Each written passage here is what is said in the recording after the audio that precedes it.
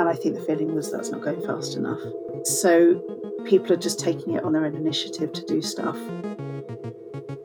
This is Future Cities, the series that brings together some of the people exploring and shaping what our cities could be like in the future. I'm Dr. Leah Lovett, Research Fellow at UCL Centre for Advanced Spatial Analysis and Project Lead on the City of Women Interactive Map. In this first series, we're looking at the future of London, which is where I'm speaking to you from here at UCL, right in the heart of London. From the hustle and bustle of King's Cross to the Queen Elizabeth Olympic Park in East London and the urban hub in Canary Wharf. In episode 4, we want to challenge how we look at London by delving a little deeper into its history. Many of London's streets and tube stations are named after men, and just 6% of London's statues are of named historical women.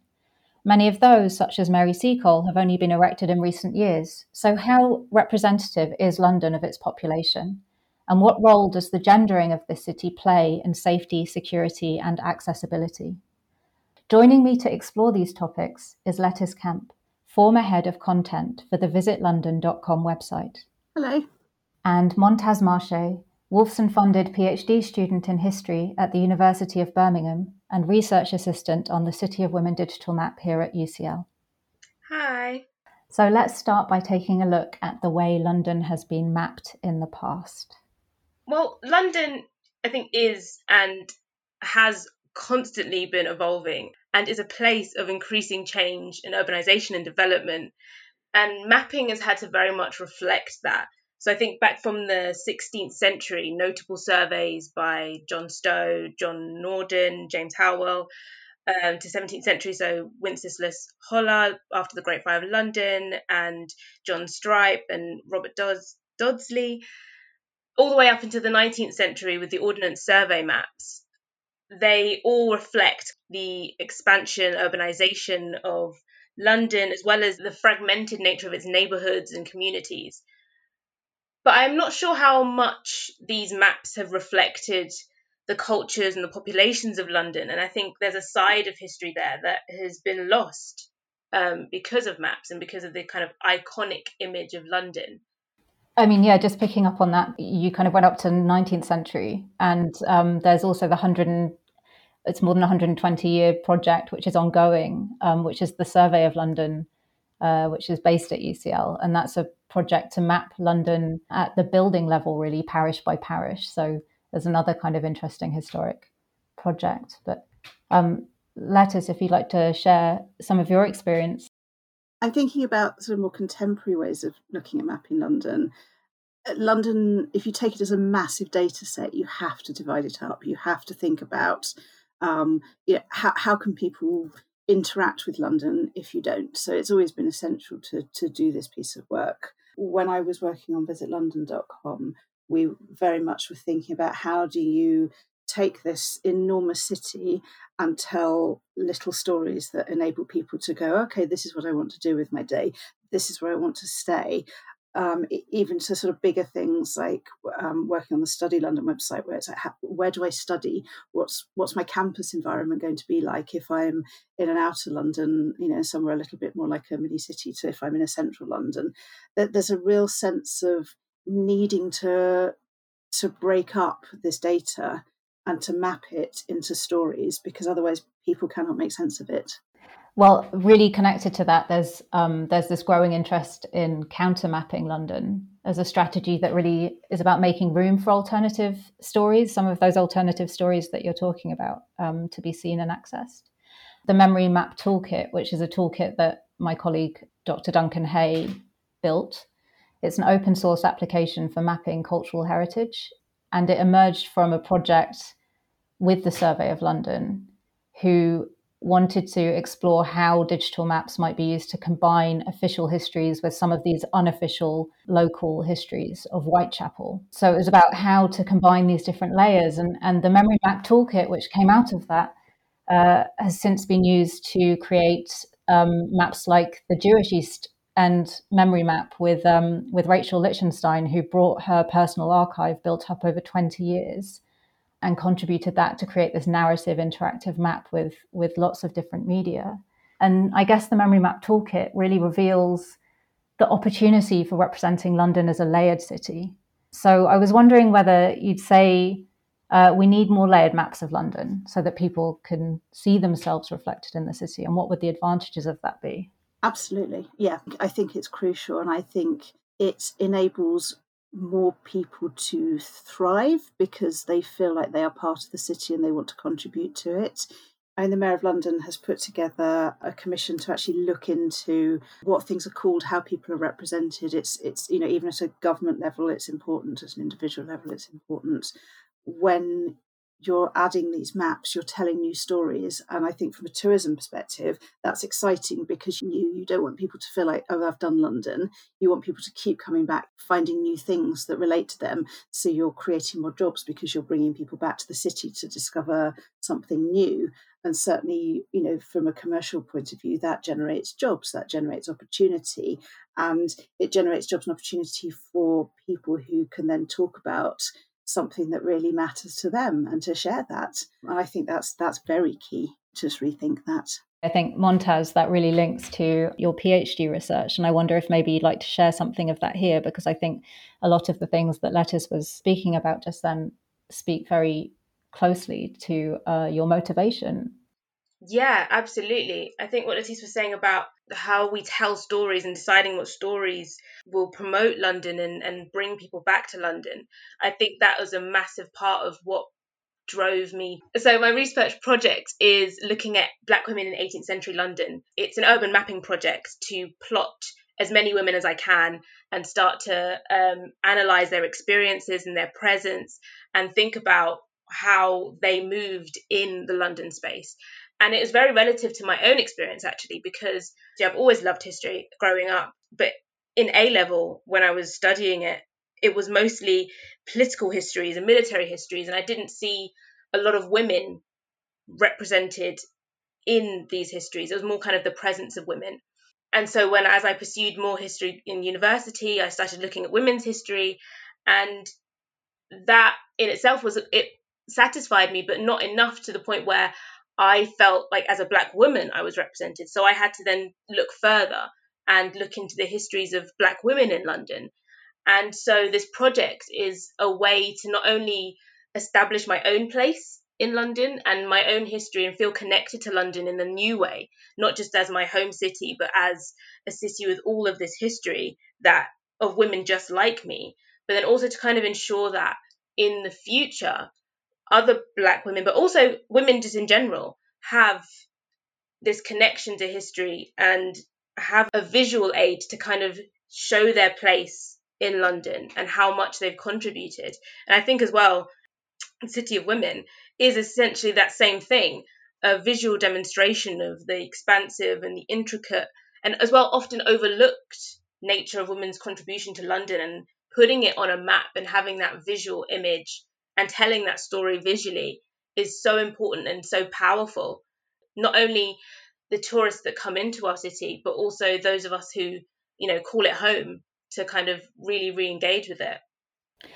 Yeah, and I agree with you. And it's because of your close work on the history of Black women in London that you joined this project, City of Women, which briefly it's a project to rename the stations of the tube map after London's great women.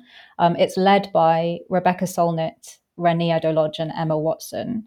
But here at UCL, we're using the Memory Map Toolkit to create an interactive digital version of their map as part of that project, with funding from the EPSRC and UCL, Grand Challenges and the Centre for Critical Heritage Studies. But I'd like to, if I may, quote Rebecca Solnit, who made the first City of Women map together with geographer Joshua Kelly Shapiro for New York. And she said, I think her quote kind of really picks up some of what you were saying, Montaz. She said, I can't imagine how I might have conceived of myself and my possibilities if, in my formative years, I'd moved through a city where most things were named after women, and many or most of the monuments were of powerful, successful, honoured women. And so they created the New York City of Women map as a proposition in that sense, and an invitation to imagine a different kind of city. And when the City of Women London project launches next year, The idea is that you'll be able to explore some of the biographies and the archival materials related to the names on the map through the kind of digital interactive memory map. I think the tube map is incredibly well known. It's something that represents London. The design of it, the iconography of it, just tells you that it's London. It's as instantly recognisable as a double-decker bus. And I think that the putting those names, when you've seen some of the other versions where people have put names on the tube and where they intersect, it just is a really straightforward and simple way of explaining these stories and making you think about, actually, there's different people here and it's not just the same thing. And I, as a Londoner, as someone who's interested in London's history and as someone who has worked a lot with London's businesses, I often don't think about this at all. And it's great to be provoked into thinking about it. I very much agree. I think because I've lived in London my whole life, and you always see the tube map, and it's such an iconic image, and it's so representative of, the vast space of London and how much is crammed into kind of such a small city, but it's so massive in the populations, in its diversity, and its cultures. And it's something I didn't really question in enough great detail or not interrogate enough. And I think as a space, it's especially thinking about the tube map and what it represents. It represents, this massive underground network where most of London, I think, interacts with that. Men, women, everyone, really. And I remember once seeing a poster on one of the platforms when I was getting off of the train, and it was a historical poster that focused on Hannah Dodds, who was the first woman train driver on the tube. And I didn't really stop that long to look at it, but just to kind of see that representation was really striking to me, and it stayed with me ever since, because it made me imagine looking at the tube and being on the tube in a very different way, and being in London in a very different way, and reaching into, and how women have reached into different spaces in London and potentially against the odds as well, established and become a crucial part of London's history and London's construction. And it's always enlightening to me to kind of keep reflecting on the different stories that intersect just by being on the tube or looking at the tube in that way. That makes me think of a couple of things, I guess. One is sort of reflecting on the process of the City of Women project and just how many names there are potentially for each station, which is a really heartening thing about the project, but also seeing kind of the concentration of names in the centre. I suppose how the infrastructure of the tube map speaks to kind of women's access to different parts of the city. But it also makes me think about the tube itself, like as the space where people interact, often very silently, but it's a space that's shared. When the tube first was built, it was quite a radical aspect of it, was that people come together in these spaces where you can't really look out of windows because you're underground. So it encourages a kind of interior looking. And that was probably very challenging, right? Yeah, so I can't quote my source on this because I can't remember which book I read it in, but I did read when the Northern Line first opened, the directors of the company knew that people were very worried about travelling in it. So they did a little thing where they put a man in a lead coffin for half an hour and said, look, he got out, he's fine, so it's fine to travel on the Northern Line. And I don't feel like that's a campaign I'd want to run to promote a service. But it's interesting, the sort of way that they went, well, look, this is how it's fine. It's like being in a coffin. What I would say about the tube is that it doesn't cover all of London. So there's quite a large part of, particularly outer London, and in the south of London, which isn't on the tube. So there are people who can't just hop on it and get into central London for the same price. They have to pay more to go on the overground. And I think that's can be challenging in terms of particularly, women and low paid jobs, and people getting around.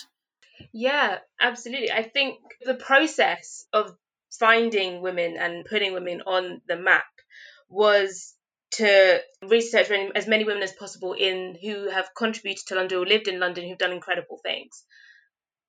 But we found that because there's such a sparsity between in South London, in areas out of Greater London, as you say, Lettice, that it was much harder to not only place one woman in that space, because there's so many women that could be linked to that, and it's how we had to be really kind of strategic in terms of what kind of stories we were telling, and we have to continually think about it. I mean, it's not something that is set in stone yet, so it's something we're still thinking about. So places such as Brixton, where there are multiple histories there, particularly of people of colour who aren't reflected in history as much as they should be, we had to decide of how to reflect a whole areas of history in one person. We had to be very strategic in that. And there are so many kind of cultural disparities in terms of who is represented. Are we representing everyone? Are we truly representing the population of Britain? It's almost impossible for the tube map to fully reflect every woman that has made massive contributions to history and to present day. I mean, yeah, all maps are partial representations of the world, right? And this map, when it's complete, will be a kind of proposition, in a way, an invitation for kind of multiple other iterations. And as you said, you know, there are so many women whose stories may never resurface, but it's good to be able to pay homage to those whose kind of histories are recoverable. Just to follow on from that, that's okay. I think, as well as kind of a visual tool, these memory maps are important for future generations of women. And any other map that is created is for future generations of whoever it's representing, whoever's story that is being told. Because not only is it partial, so you know you can really interrogate and challenge these maps and think about who you would put on there, but also future women in this case can place themselves in that map and think, I could potentially one day be on that map. And to have that kind of representation, and that there's individuals being specifically honoured in that way is so crucial for younger generations and how they look at London. And I feel I should mention that part of this project has been to, you know, there's been teams researching women, but there was also a public call out. So a lot of the nominations of people have come from public nominations as well, which has been kind of a wonderfully open part of this project. So Lettice, in your opinion, will memory maps, these kind of layered bottom-up maps, change the way we look at the future, and how? I don't think it's the stories that you're collecting that will, and the knowledge that you're collecting, because we don't unlearn it. And once people know it's there and realise it's there and they get interested in it, you're sparking a passion for delving further. So the format is less critical than the information, in the same way that learning about women's history doesn't mean we forget about our kings and queens and generals and statesmen. It just adds to the story. And I think this wealth of new ideas and new information and new research is adding to it. And certainly from a tourism point of view, you know, the Black History tours are thriving at the moment. There's a Slavery in the City tour that I desperately want to go on. A lot of people want to go on because it's just retelling the story with all this new information.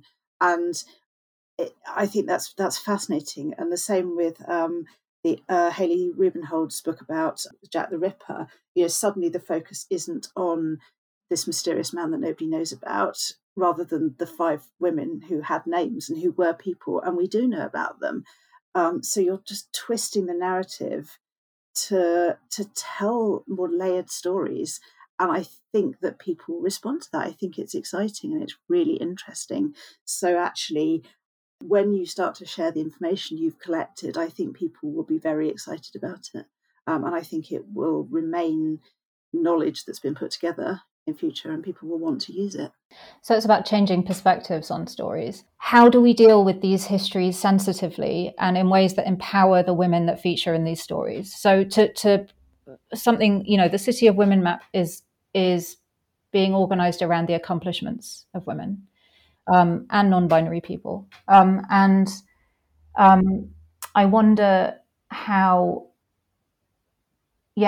wonder how we tell stories where, for instance, that it's the women victims, that the victimhood doesn't become the defining feature of the story.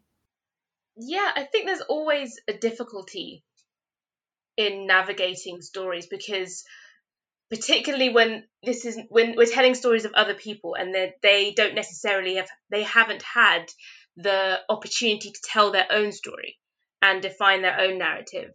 And it's about recognizing the person, and I think it's about putting yourself in that position. So for example, if I was looking at a particular woman's story, if I were her, how would I want my story to be told? How would I want to be remembered? And I think it's about, in a lot of sense, it's about empathy, and it's about recognizing that, the power behind a lot of the words and identities that we place upon people.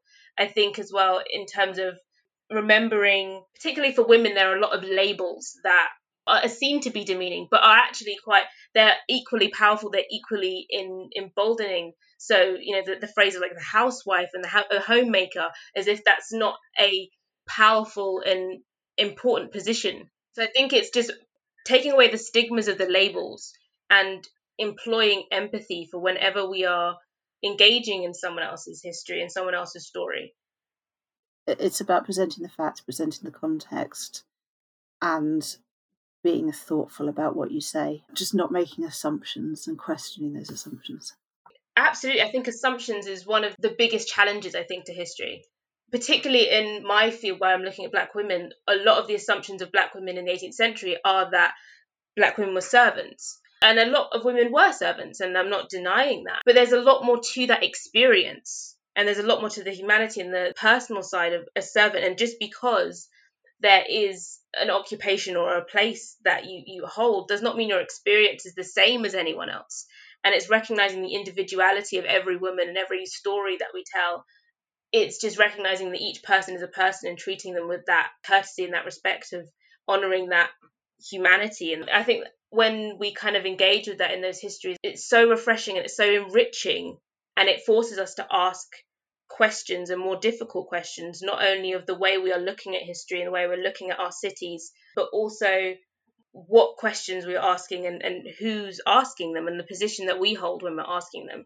I think those are always important questions and reflections to have when engaging with these things.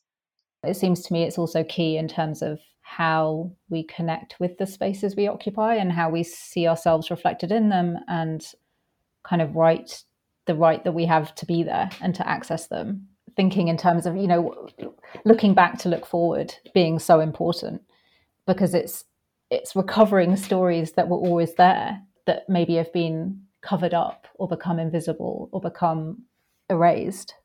It's adding, isn't it? It's adding stories. It's not taking away existing stories. It's adding new ones that were there, and bringing them to the front to share that spotlight with a limited number of stories that have always been there. You're now just pulling up more and saying these are now all the stories we have.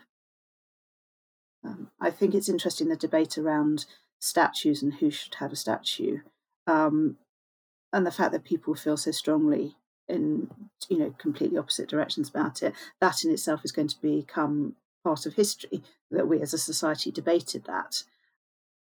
People have very strong opinions about it, but it's part of our developing society that we do have that debate, that we do say, look, should we have a statue of someone who we now retrospectively find distasteful? And that story becomes part of history. It doesn't mean that if we take the statue down, he never existed or the story never existed. Is that the work you're involved in at the moment? It was the last piece of work I was doing before I left London & Partners, was to really think about the diversity and inclusion and how we both incorporated it internally and how we sort of reflect it out towards London, and just really thinking about the conversations that as a tourism body you might need to have with museums, with galleries. And I've been doing, I've had a lot of conversations over the years with museums, with galleries, with bids and with councils about the sort of cultural work they're doing in that space. And when you see, on the one hand, you might have a local museum who's like, oh, everything here is English and London and our borough, you won't find anything foreign. And then you have another borough who is embracing the fact that the borough is diverse and bringing people in to tell the stories of their lives. Croydon Museum is a really good example. They've just done a Queer Croydon exhibition. They've done this amazing experience. It's curated by people who had lived experience in the borough of what was going on, and it changes you, I think. It's really about thinking about how you communicate that externally and how you be honest and authentic about what your city is. What you were saying about which stories we choose to foreground is also key as well. I think of the Fourth Plinth project has been such a fascinating project in terms of the temporary occupation of that plinth in Trafalgar Square, which ultimately is the public square in London, organised around, Nelson on this towering column surrounded by lions and generals. And there isn't a parity in terms of the stories that we're telling at the moment. So yes, it's additive, but it's also about how do we even out the narrative?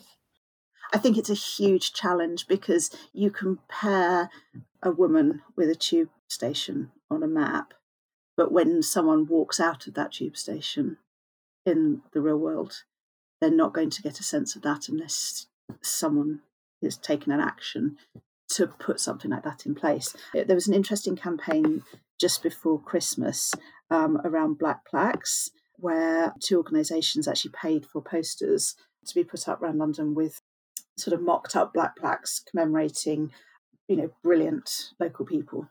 The official blue plaque scheme has less than 2% representation of Black and Asian Londoners. And I think the feeling was that's not going fast enough. So people are just taking it on their own initiative to do stuff.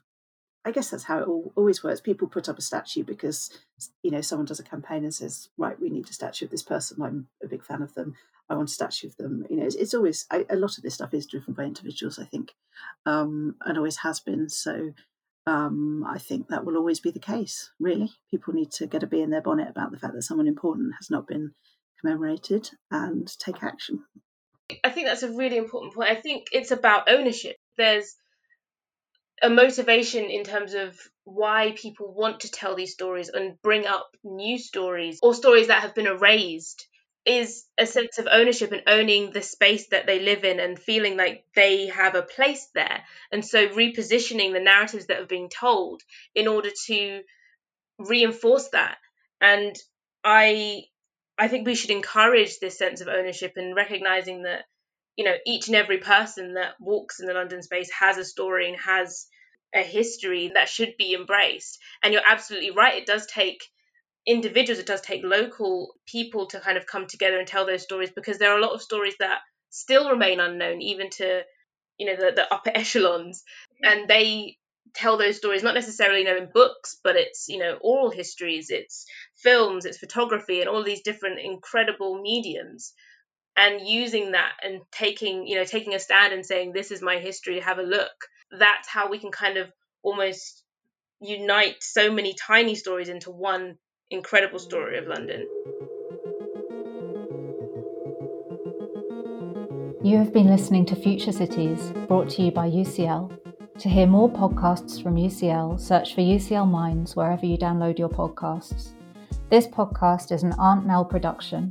The producer and editor of this episode was Shivani Dave.